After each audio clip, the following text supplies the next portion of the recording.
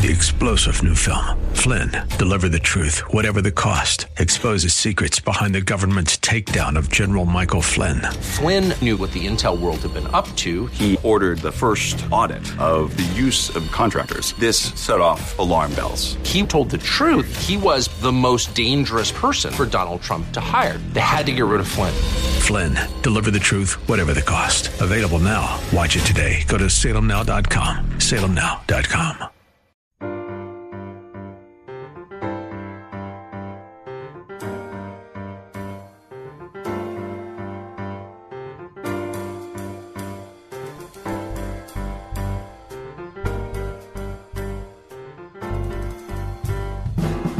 Welcome to His Life Revealed with Pastor Todd Granger of His Life Fellowship in San Antonio, Texas. We're glad you've chosen to join us today. Our passion at His Life Ministries is to help believers know Him and show Him. So we keep it simple. It's just about Jesus. Our prayer is that the Holy Spirit will make His truth plain to you so you can walk in freedom and enjoy the life of union that God has designed for you to live. And now, here's Pastor Todd. Paul has been addressing the Corinthian fellowship and earlier the divisions in that fellowship. They had become carnal, and as I've said many times, carnality in the church is simply them adopting a man-centered theology, where man's closeness and approach to God, his service to God, is based on what he does rather than on Christ. Based on who they affiliate themselves with, what doctrine they embrace, what they call their specific pathway to God, rather than Christ. That's carnality.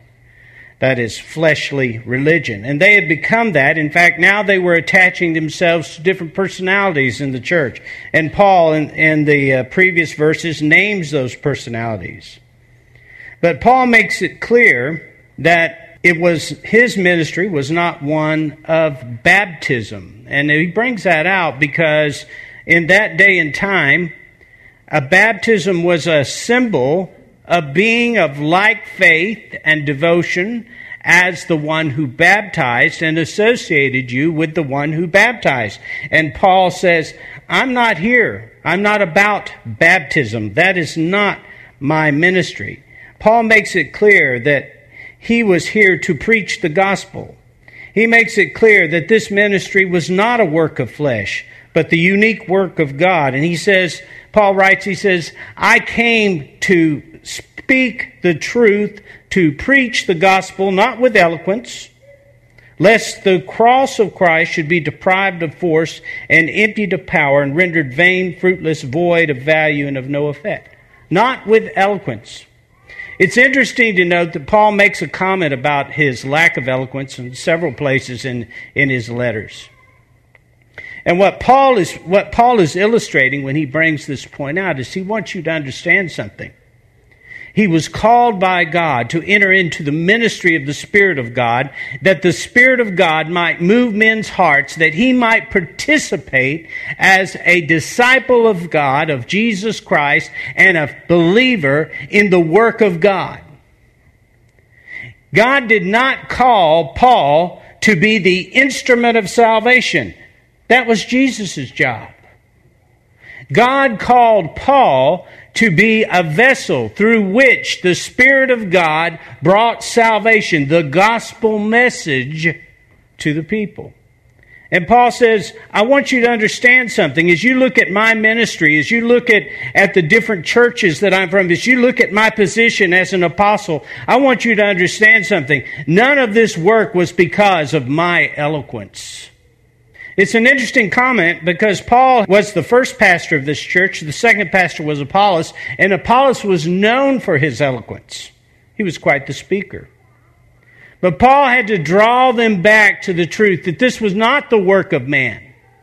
This was not about what man could do or what he could bring about through his own effort. This was literally a singular work of God. Only God himself could bring salvation. Only God himself could bring them to truth. The understanding and the receiving of the gospel message is literally an interruption of the Spirit of God in the life of a blind, sinful man. It's an interruption. Do you know, apart from the Spirit of God, we wouldn't have any desire to know Him? Did you know that? He chose us. He chose us, and He desired us before we ever desired Him. The Spirit of God literally interrupts the thoughts, the activity of sinful man to give him this revelation, that he might know his need and that he might know God's provision. That's His job. You know what? I'm grateful for that, because I know that the work of God is never dependent upon what I do. I get to participate in it. I get to be yielded and allow that life to flow through me. I get to watch the work of God, just like I watched that whole process with my children being born. I got to watch that process, the process that was put into place by God before time began, that was literally being played out before my eyes. And that's what a minister does. That's what a minister gets to do. He gets to participate in the work of God.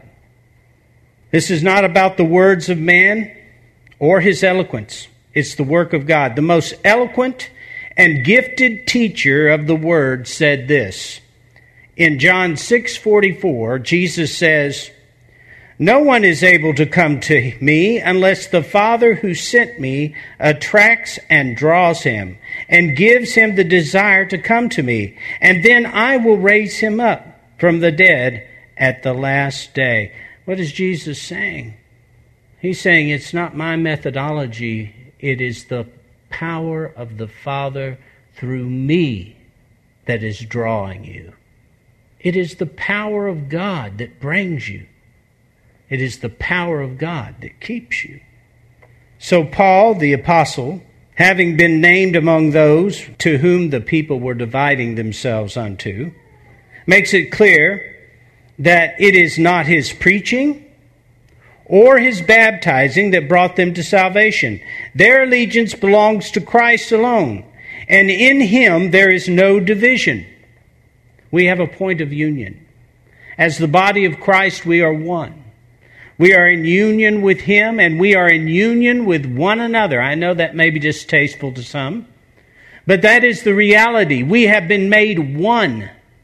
There is a point of union, and when there is division, it is incumbent upon us to recognize that point of union, to draw unto that center, because it's only at that point that we may agree. There will always be conflicts in the flesh of man. Flesh always divides.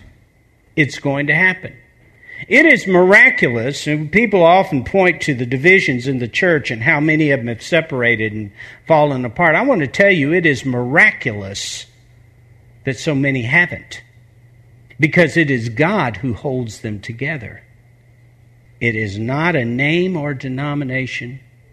It is God Himself. It is them being drawn to a central truth, and that is Christ and Him as life. So, when we glory in something other than Jesus, we allow ourselves to be divided. When we glory in the work of the flesh, we become blind to the work of the Spirit. And Paul is saying that in this verse, he's not saying that we can deprive the cross of its power to save, but we reduce it to the work of men. Therefore, we do not appreciate its true glory and the revelation of its power. You know, it's unbelief that robs us in these things. Here's the reality of it. When I allow myself to be focused upon the works of man or my own works, I lose the truth of the sovereignty, the presence, the power, and the love of God. When I look at the distractions of the temporal, and you know what? The temporal is all around us, and the temporal is constantly calling us to give ourselves to circumstance, to give ourselves to situations, to perceptions. It's always calling to us through our jobs, through our families, through disagreements, through relationship. It always wants us to look away from who we are. But the minute we look away from who we are, we lose the truth of God's sovereignty, God's love, and God's power in our lives, and we become hopeless. We become hopeless Does that mean God's power is reduced? No. It means that we do not avail ourselves to the confidence and abundance of that power that lies within us. And it's equally true that even when things go our way, when we place confidence in what we have done or what others have done on our behalf and set aside the sovereignty and the work of God, we become blind to the revelation that circumstance or situation was designed to bring to us. The blessings of God. I hear the constant comment that, yes, I am blessed. But it's almost like tipping your hat to God in many cases. The reality of it, whether good or bad, God has allowed it in your life in order for you to see the eternal worth of the Spirit of God and His union with you, rather than to place your faith, your hope, your affections in the temporal and in the flesh. We are to have confidence in Him. So no matter what happens in our lives, this is that abundance, this is that confidence, this is that foundational truth that holds us in place. It says, you know what? No matter what comes across my path, no matter what I may encounter, nothing changes the foundational truth that I am His and He is mine. And my security, my hope, my life is in Him. Can we trust in that? Absolutely. It is unbelief that robs us of confidence. It's unbelief that invites fear. In verse 18, Paul goes on to point out man's inability to receive the message of the cross without the work of the Spirit. And notice there are two people mentioned in this verse: the lost who refuse to believe and are perishing, and the believer. There are only two. We are not divided on any other line. Did you see that? Paul doesn't mention any other line. He says the cross is foolishness to those who are perishing, and the believer. Those are the two he mentions. Paul is literally addressing the perception of that day, because to the Romans, to the Greeks, to the Jews, the message of the cross was foolishness. It just didn't make sense. It did not make sense at all. The people of that day, and you have to kind of pull yourself back into their circumstance or their situation or their society, the people of that day had a familiarity with the cross. They could not go out of their house and move around in the city without encountering pictures of the cross. I'm not talking about the dainty little jewelry that we wear. I'm talking about true, rugged wooden crosses on which hung men who were in various stage of death and dying. It was a cruel fixture.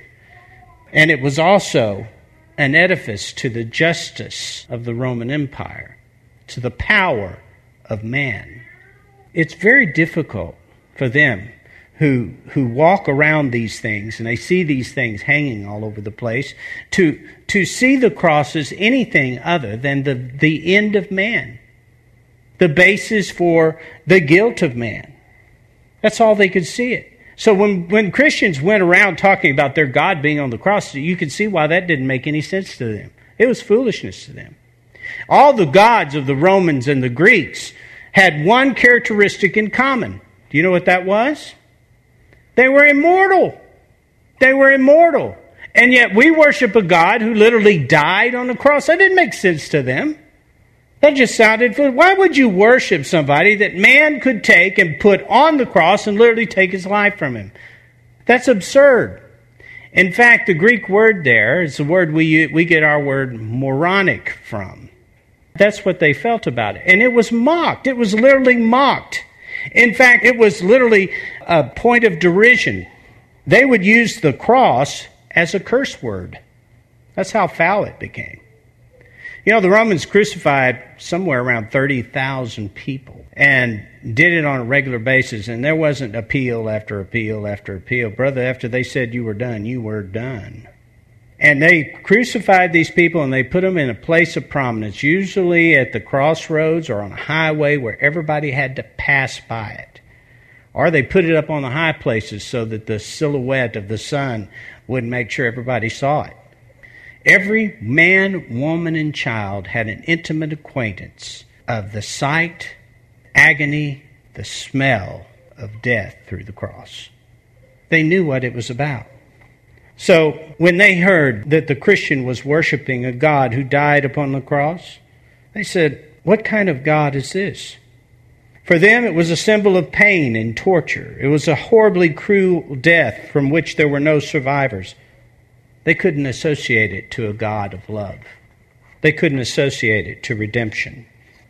So, in Paul's day, the idea or the message of the cross was intellectually unacceptable. Now, they couldn't see what the cross has done for us, could they? Why?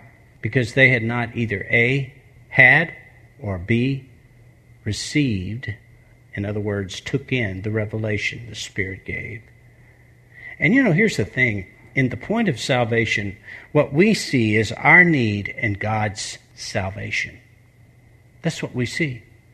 Most of us are fairly limited in our vision of what Christ has done for us when we receive Him. We don't understand that He not only took our sins, but that He gave us life. And we don't understand what that life means to us in our day-to-day living. For those who believe the cross was the place where we died with Christ, the cross was the place where our godless, hopeless selves died and we were released from our slavery to sin.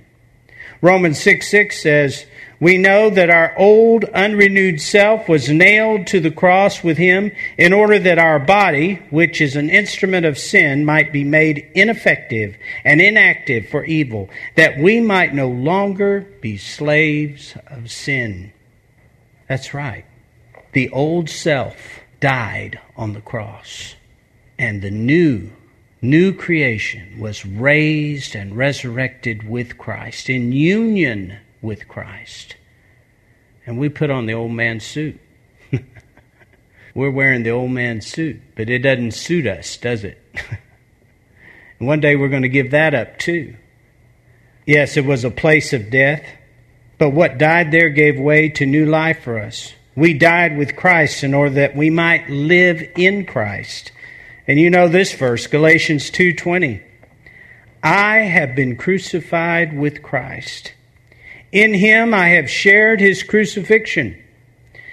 It is no longer I who live, but Christ, the Messiah, lives in me. And the life I now live in the body, I live by faith in, by adherence to, and reliance on, and complete trust in the Son of God, who loved me and gave Himself up for me." So Paul says this is what the cross means to those of us who are saved, who are, now I want you to look at that verse, who are what? Being saved. This is what the cross means to those of us who are being, present tense, saved. Now, I thought Paul was already saved, didn't you? You say, uh-oh, where's he going? Yeah, he was saved. He had eternal salvation, but Paul is speaking of a salvation that is ongoing. And if you've been coming to this fellowship for very long, you've heard me speak on this many times. You see, the Christians in the Corinthian fellowship, they did not need eternal salvation, but they did need to be saved from their carnality. You say, well, what does that mean? That means that they needed literally a point of salvation from living to the flesh. They needed to make a choice. They needed to understand that there's a way and not the way. They needed to be able to walk away from living to the flesh and begin to live to the Spirit. For the average Christian, salvation refers to the one-time act of being saved for eternity. And while that is true, Paul again is speaking of an ongoing salvation. And we can see why Paul would bring it up, because here are all of these Christians living in carnality, and they needed to be saved from it.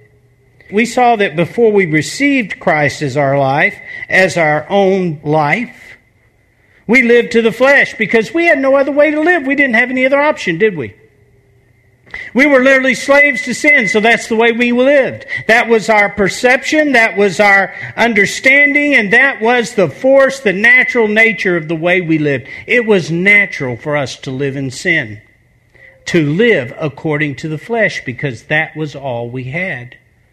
And Paul said, listen, Christ came and he took that old unrenewed self and he nailed it on the cross so that you, a new self, as we mentioned in Galatians 2:20, might have life. Now that new self has life, and now you have a choice to be saved from carnality. When you walk according to the flesh, it affects your perception. It affects your understanding. It affects the way you see each other. It affects your appreciation for life. It affects your understanding of truth. When you walk according to the flesh, you become a flesh-centered individual. But that is not who you are.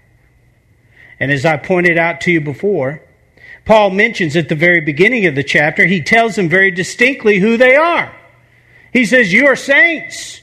You are perfected in Christ. You are consecrated. You are holy. That's who you are. But yet there's these divisions and there's these problems. You've separated yourself out from one another. Why is that? Paul knew exactly what was going on. He says, you have become carnal. What is he saying? That's not a disease you catch like a cold. That is a choice you make, where you decide that this body, this flesh, and your perceptions of the people around you is your reality. It is your context. It is your center for living. And you begin to live that way, and there's divisions, and there's competition, and there's comparison. Paul says, for those of us who are being saved, for those of us who are being saved, we recognize the power of the cross. Why? Because the power of the cross, the death of that old man, the newness of life that I received in him is what has delivered me from selfishness, from pride, from comparison, from doubt, from fear, from all the things that have robbed me from an abundant life. Now, what it hasn't delivered me from, the cross did not deliver me from problems. The cross did not deliver me from fleshy people around me. The cross did not deliver me from runaway emotions. The cross did not deliver me from suggestions from the enemy. The cross did not deliver me from a sinful world. Well, why not? Because God had a purpose in mind. That you literally live out the work of the cross in your day-to-day living, in your choices. That you choose that you will not live carnal according to the flesh, as though your center was just meat. That's really what that means. That you would not live that way, but you would choose to live according to who you are in Christ. For those of us who are being saved, you've heard me say this before, God wants to save you from your flesh in your marriage, in your job, in your health, in every circumstance. He doesn't want to deliver you from problems. If he did, you'd be delivered. One day we will be. We'll be in heaven. But you know what? This unique opportunity of knowing his salvation moment by moment, day by day, recognizing that every day you get up and you open your eyes, that this is the day where you will behold the salvation of the Lord. This is a day in which you will repeatedly, in your decisions and your choices, in what God does around you, see God's salvation through the cross. Well, what do you mean? I'm going to die? No. You're going to recognize that that old man that would have chosen that path, that old man that was enslaved to sin, that old man that once gave itself to wickedness, that gave itself to selfishness, that gave itself to futility, that old man is dead because of the cross. And the life that you have is resurrection life. When you embrace that by faith, you are being saved. I'm not talking about eternal salvation. Don't go out of here and say we've changed our theology. That's not at all what I'm talking about. I'm talking about embracing by faith the truth of your salvation and living according to it. It's a powerful verse, a powerful reality. And it's not just in this one verse. We see it over and over again. Over and over again, he tells us, renew your mind. Over and over again, he tells us, walk according to the Spirit. Over and over again, he tells you, do not be conformed. In every one of those functions and actions that he calls you to, he is calling you by obedience to enter in by faith into the salvation that God has provided you. You are being saved. When you choose to believe when everything around you goes south, you're being saved. We are called to live in the choice. We're called to live in our choosing of the Spirit. We do not live this life by the help of God. We live this life by His life within us.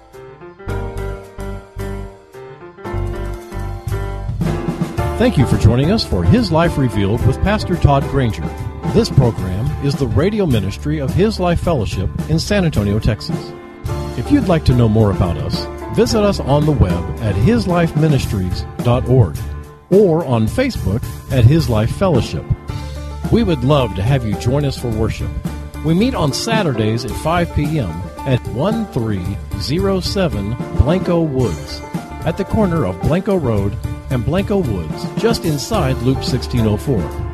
Also, if you would like to help support this ministry, you can send your tax-deductible donation to His Life Ministries, P.O. Box 1894, Bernie, Texas, 78006.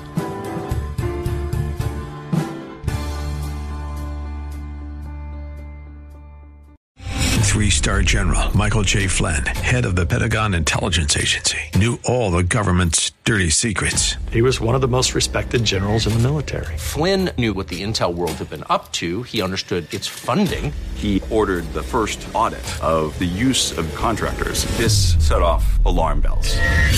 The explosive new documentary, Flynn, Deliver the Truth, Whatever the Cost, uncovers the facts behind this scandal. Flynn told the truth. He was the most dangerous person for Donald Trump to hire. I find out the worst enemy that I'm going to face in my life is right here in America. They took my assessment and they wanted me to change it. And I was like, I'm not changing it. They had to get rid of Flynn.